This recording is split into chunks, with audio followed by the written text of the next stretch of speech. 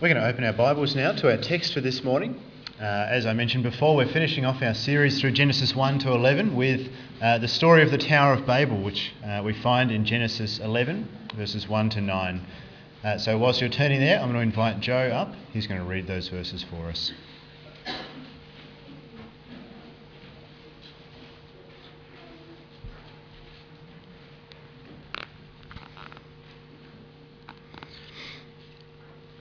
Now the whole world had one language and a common speech. As men moved eastward, they found a plain in Shinar and settled there.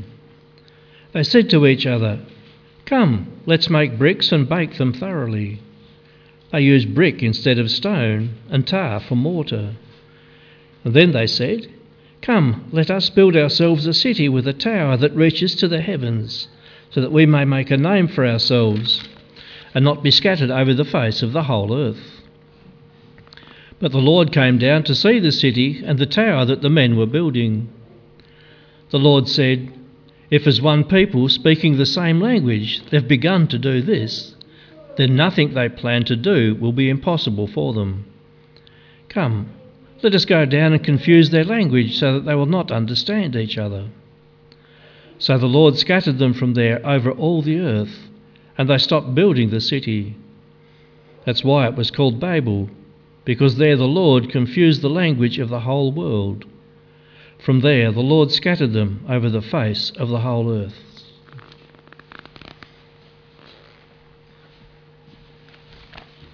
Thank you, Joe. Keep your Bibles open. We're going to work our way through those verses. It'll be good to be able to follow along.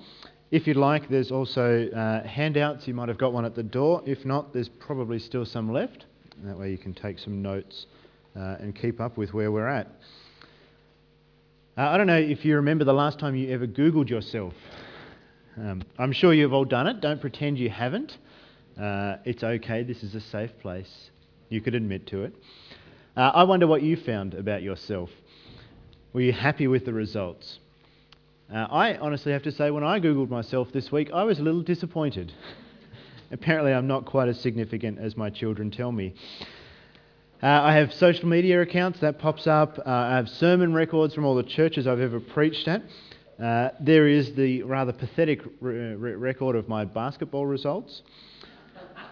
There's a slightly better record of my homebrew competition results, which may have contributed to the bad first results. And there's a reminder that once upon a time I ambitiously entered the Burnie 10 and didn't run it. The most exciting thing I found about myself is that there is another Julian Dykman in the world. He lives in North America and is a pro skater, and he leads a very interesting life, as opposed to me, apparently. If you've never done it, you'll probably do it after the service now. That's fine. Don't do it right now. But it's a curious thing, isn't it? You know, considering what your online footprint would be. For some jobs, your employer might Google you and find out things. It's kind of our modern legacy, isn't it? It's a record of who we are, this online footprint we leave. And as I found out, as far as legacies go, it can be sometimes quite disappointing. 5 pages of results, very repetitive. It's not much to show for 32 years. But see, the thing is, most of us would love to leave something behind, wouldn't we? Maybe not an online footprint, but some record of having been here. Okay, we don't need monuments built in our name, but we would like to leave some sort of lasting result upon the earth. You know, to be able to, at some point in our life, look back and say, I did that, or I was involved in that. I did something that mattered. I did something that lasts. I think that's a desire we can all relate to. Whether it be looking back at careers or at things we built or at families even. We want to say, that's what I did. Well, in a sense, that's really what the builders of Babel desired as well, isn't it? They wanted a legacy. They wanted to build something, a big, we did that. Look at what we've achieved. Were they wrong in that? Is it bad to want to leave something behind? And if not, then what should we build? What should we aim for? Well, this morning we're going to see that desire is not necessarily a bad thing, but it needs to be directed by God. And in fact, what we're going to see is that his plan is the great legacy that we can leave. It's the legacy that we desire and the one that we need. And we're going to see that as we work our way through these verses this morning. I don't know if you've ever realised this, but even though Genesis 11 comes after Genesis 10, these events actually happen halfway through Genesis 10. If you look at Genesis 10 verse 8, you'll see a man named Nimrod, who was a mighty warrior and hunter. And we're told in verse 10 that he built cities, the first of which is Babylon in Shinar. Babylon is another name for the Tower of Babel. He was chiefly involved in this work. If you come down to chapter 10, verse 25, you'll read about a son named Peleg, named so because in his time the earth was divided. Again, it's referring to the events of Babel. So we know when this happened. And we know what happened as a result of Babel, because chapter 10, verse 32 records that for us. These are the clans of Noah's sons, according to their lines of descent within their nations. From these the nations spread out over the earth after the flood. We picked up after the flood with one family left on earth, 3 sons from whom all these peoples have come. And now chapter 10 records all those peoples that did come. All of them sharing the same language, having come from the same parents. And when we get to chapter 11, we see that they seem to have stayed roughly in the same sort of area. Come with me to chapter 11, verse 1 and 2. Now the whole world had one language and a common speech. As men moved eastward, they found a plain in Shinar and lived there. Together, humanity is kind of migrating, and they come upon a place which looks good to live, and they settle themselves there in Shinar. And together they develop technology, and they put that technology to work. Verse 3. They said to each other, "Come, let's make bricks and bake them thoroughly." They used brick instead of stone and bitumen for mortar. The Hebrew is very deliberate here. It's very careful. They say they literally deliberated carefully about their work and then set intensely about it. This is a big, deliberate work that they are doing. They're planning, they're working, they're collaborating together. What do they intend? Well, we see it in verse 4. Then they said, "Come, let us build for ourselves a city with a tower that reaches to the heavens, so that we may make a name for ourselves and not be scattered over the face of the whole earth." Here's their plan. We'll build a city. We'll build in that city an enormous tower. It will reach to the heavens. It will give us access to the heavens. It will make a name for us, and it will be a focal point for all mankind, a place for everyone to gather around and not be dispersed over the earth. So they're essentially saying 2 things. First of all, we want access to God on our terms. We don't want to have to wait for God to come down to us whenever he pleases, interrupting whatever we're doing. We want to build a tower. That way we can get to him whenever we like. If we feel like it, go up the tower. We're in the heavens. We're close to God. But the second thing they're saying is, we don't need his plans for us. You might remember after the flood, God said again to humanity, "Go out, fill the earth, multiply, just spread across the whole face of it." Well, now humanity's saying, no, we've got a better idea. We're going to build a tower. We're going to come together. We've got our own plan. We're not going to disperse. We're going to go our own way, as every toddler and man has ever said since. You might remember it made the paper a few months ago. There were some hikers down at Freycinet, and they decided to climb Mount Amos. If you're on the beach at Coles Bay, it's the middle one of the 3 mountains. They took the track that's up there. It's a reasonably good track, and they went all the way to the top. And when they're at the top, they realised that the Wineglass Bay lookout and an easier track down is actually really close. And so they thought, well, we'll just bush bash. We're going to make our own way down to that tower lookout and the easy way down the mountain. Well, they were right. It is close. It's less than 1 kilometre. And yet 3 hours later, they were lost and tired and thirsty. We're talking about 2 whole families here. and stuck on a side of a cliff. They couldn't go up and they couldn't go down. And in the end, needed a helicopter to come and rescue them, even though they were 200 metres from the track. That's a pretty good snapshot of humanity, isn't it? Not just back then, but today as well. We want to go our own way. We want to do our own thing. We think our own way looks better, even though it rarely is. Well, God has a plan for mankind, and his plan is good. His plan involved them being dispersed across the whole face of the earth. God hasn't said why. I don't know if you ever noticed that. He hasn't said why humanity was to do that. He just said, do it.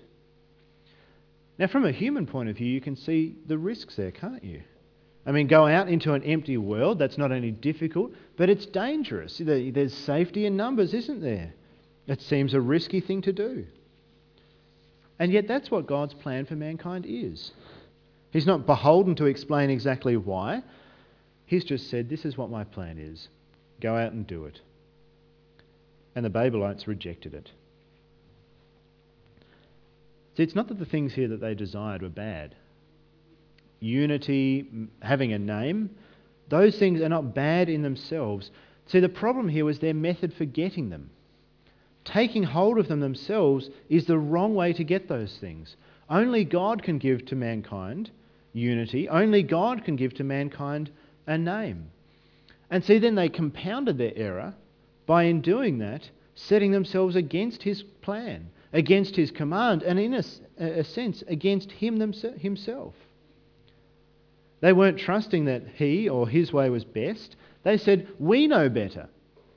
We're going to rebel against your command and go our own way.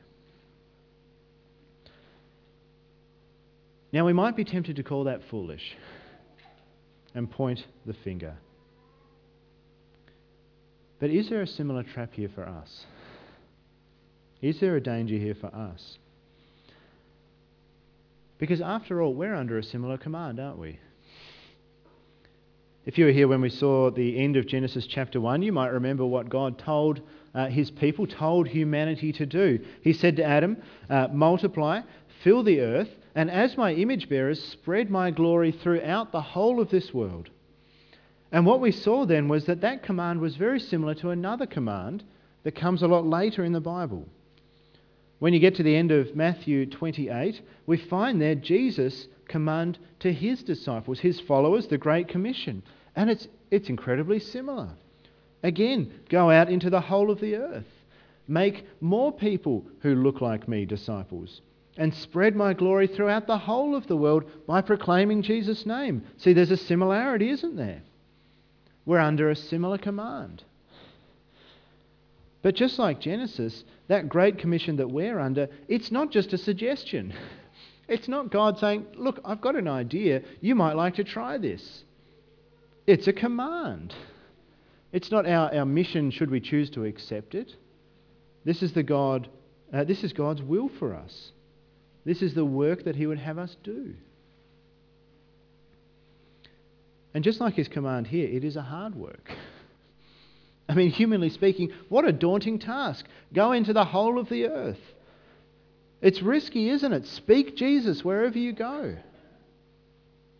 I mean, it's so much easier, it's so much more tempting to just instead cling to things which give us a sense of permanence or a sense of security. Things that aren't bad in themselves, but things that become rivals for the mission that God has given us. You know, we want people to think well of us, don't we? We want to be able to stay somewhere and build a life and become well established and secure. We want to avoid risk, not welcome it.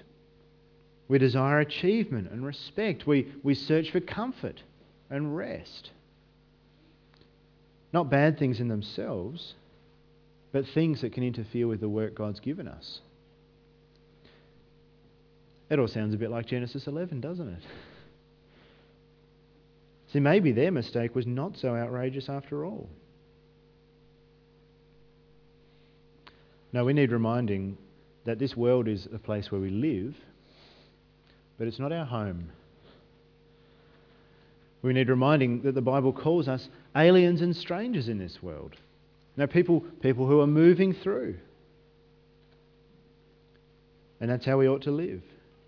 See, our security, our permanence, these things that we want, they're not things that we're going to find in this world.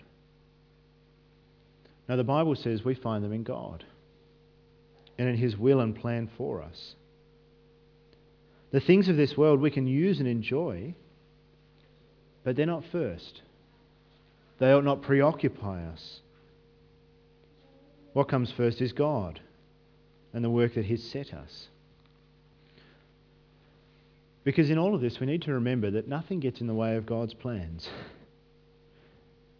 Next to Him, next to what He's got in store, humanity looks very tiny indeed. Look at verse 5. But the Lord came down to see the city and the tower that the men were building. As you read through this story, there is just one after the other of these really subtle digs at the builders, at the men in this story. There's these uses of irony. We find a couple of them straight away here. We're told he comes to see the tower that the men were building. It's literally children of men, a diminutive sort of picture. And it's having a clear go at the Babylonian myths of how their city was built. Their culture claimed that their cities, and especially their ziggurats, the step-sided towers that they built, were built by the gods. It was their gods who came and gifted these things to humanity. Well, Genesis is saying, check your history. It wasn't. It was just men. But did you notice what God had to do to come down and see what these men were doing? He didn't, look over one day and see this tower popping into heaven. What we're told is God comes down. This mighty tower, built to reach into the heavens, built to invade God's space, falls so far short that God has to actually leave the heavens, so to speak, and come down to earth to see it. We get this picture of God with His magnifying glass, trying to see this mighty tower that humanity has built. Of course, it doesn't get any better from there. Look at verse 6. The Lord said, "If as one people speaking the same language they have begun to do this, then nothing they plan to do will be impossible for them. Come, let us go down and confuse their language so that they will not understand each other." So the Lord scattered them from there all over the earth, and they stopped building the city. That is why it was called Babel, because the Lord confused the language of the whole world. From there the Lord scattered them over the face of the whole earth. As God observes, this unified, sinful humanity will only end badly. And if this is the first thing they do together, this staggeringly arrogant act of rebellion, then what else are they going to do? What more? So God disrupts their work. The Babylonites, they yearned to not be dispersed across the world. The tower was their grand plan to avoid that. But in actual fact, it leads to their dispersal. And building this tower actually caused them to be scattered. We're told they yearned for a name for themselves, a legacy to be remembered by, and God gives them a name by which they're remembered. The name Babel, which means confusion. These guys are literally the babblers, the confused ones. This unified sinful humanity will end badly. Badly for God's plans, badly for mankind's well-being. So God disrupts them. He breaks them apart. He confuses their language, and they are able to do nothing as a result. When I was in my teens, we used to prank each other in our friend group. Now, this is back when mobile phones were far simpler, when they were still in grey and black. But what we'd do is we'd pinch each other's phones and go through the settings and change the language to something preferably quite obscure, Arabic or Japanese, Dutch. And then we would just lock the phone and leave them to find it later. And as you imagine, what a challenge that was. All of a sudden you had to try and, just by guess, remember your way back through the phone to try and return it to its original language. It was nearly impossible and very time-consuming. Now imagine that on a grand scale. Imagine it wasn't just your phone, it was in your entire life. You wake up tomorrow morning, you look at your phone to check the weather or whatever, and half your apps are in a language you can't read. You're driving to work. And most of the signs you see, you can't understand.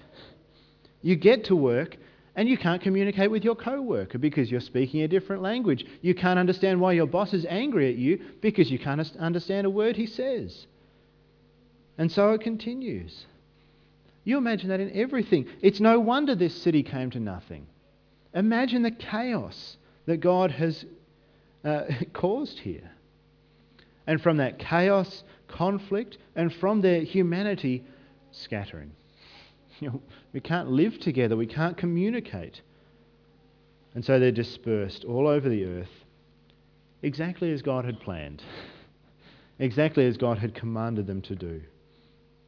See, the point we're being shown here clearly again and again is that even a unified humanity, even in all their rebellion and defiance, even in their high achievements, they cannot stand in the way of God's plan. Even their city of defiance, stretching to the heavens itself, becomes just a monument to their foolishness. They have no way of standing in God's way.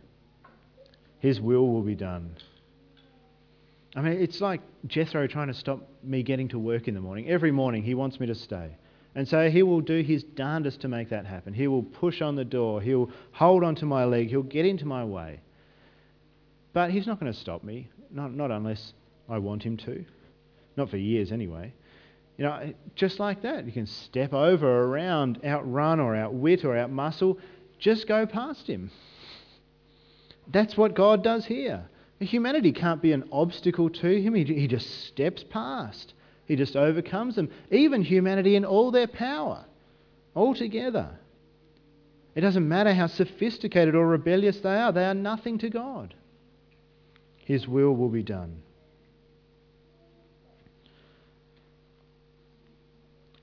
But see, at the end of the day, the greatest irony in this story is not what God did to them. The greatest irony is that what humanity reached for here at Babel, God actually had a plan to give them anyway. Not for them to grab or to take hold of themselves, but for him to grace to them. And in fact, his opposing of them, his scattering of them, made way for that plan to be fulfilled. Because in the very next chapter of the Bible, God announces what that plan is going to look like. He comes not to all of humanity, not even to a nation. He comes to one man, to Abram. And he announces his plan in Genesis 12 verse 2. I will make you into a great nation, and I will bless you. I will make your name great, and you will be a blessing.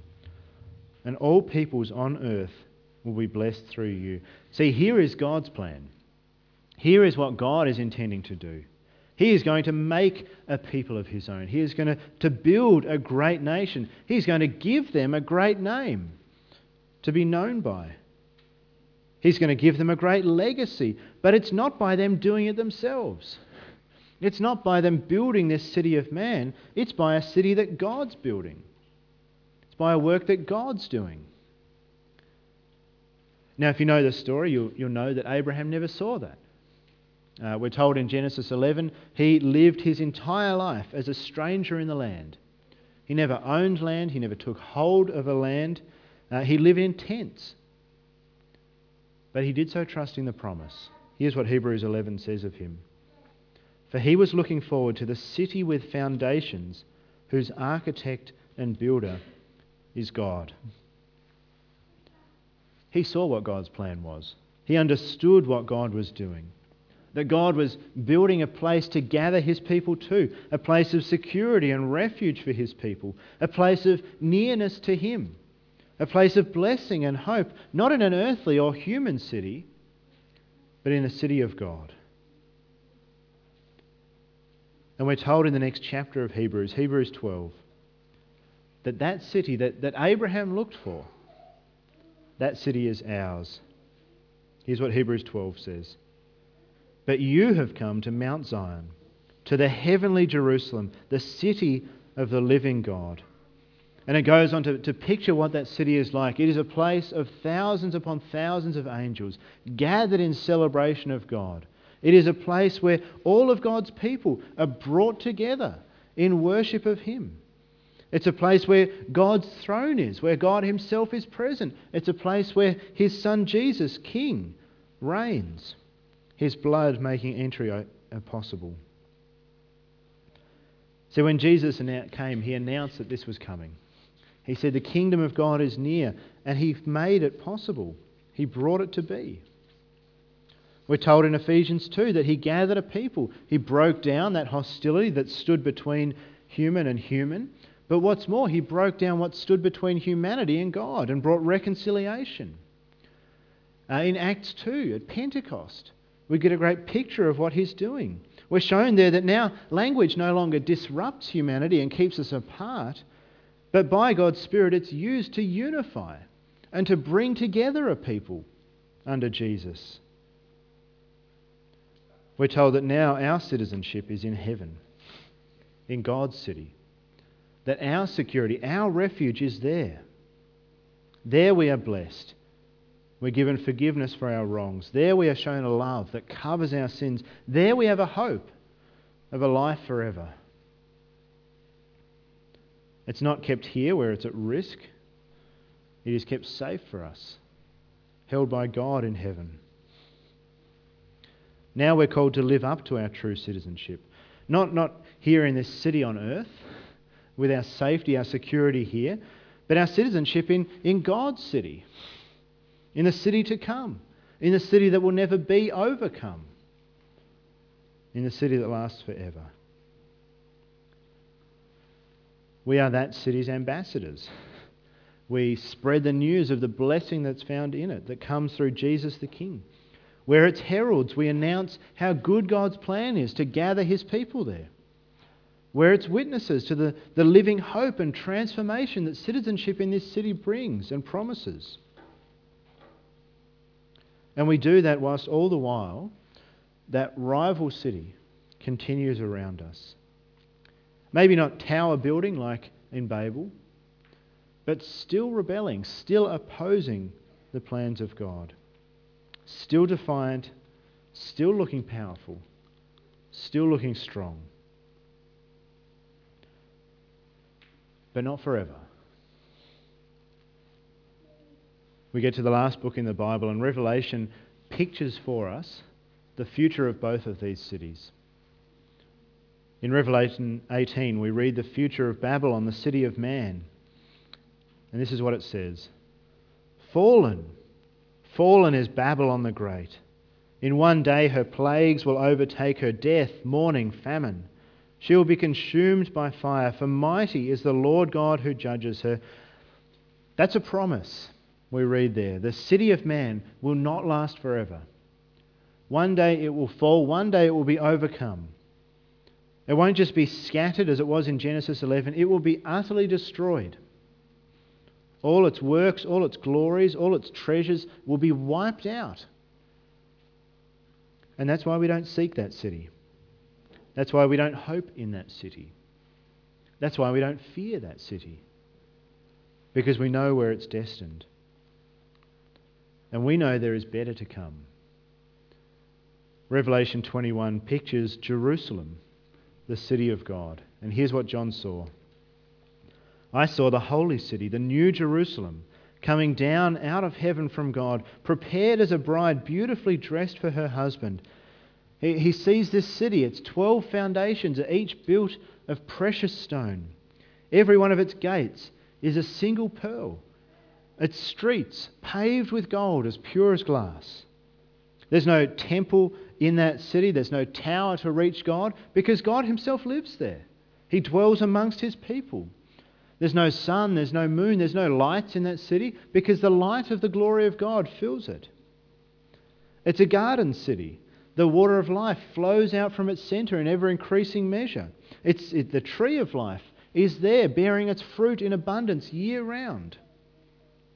God's servants live there, and they serve him perfectly and joyfully. They see his face, and on their foreheads is written his name, that they get to bear for eternity. And there they reign forever and ever. See, our hope is that city. Our legacy is that city. The city that lasts, the city that truly matters. and the city that will overcome when Jesus returns. There we receive life. There we are gathered. There we receive security. There we are given a name that lasts forever. Because there we will live with God. We are to prize that city now. We are to live of and for that city now. And we're to look for the day when we will see that city. When we will see God's city coming down from the heavens, made ready for us to dwell in for all eternity. Let's pray. Heavenly Father, we praise you for your plan for your people is good. It is glorious, it is beautiful, it is infinitely better than all of our own ideas and efforts. Father, we pray that you would help us to trust your plan, to not be tempted to go our own way and find our security and worth here and in this world, but to trust your way and know that it's best. Father, help us to live for that future city that even now we can be citizens of. Help us today to be its ambassadors, its heralds, its witnesses. Help us to put our hope in that city, knowing that in it you will overcome, knowing that we will live there with you in glory forever. We pray this in Jesus, our King's name. Amen.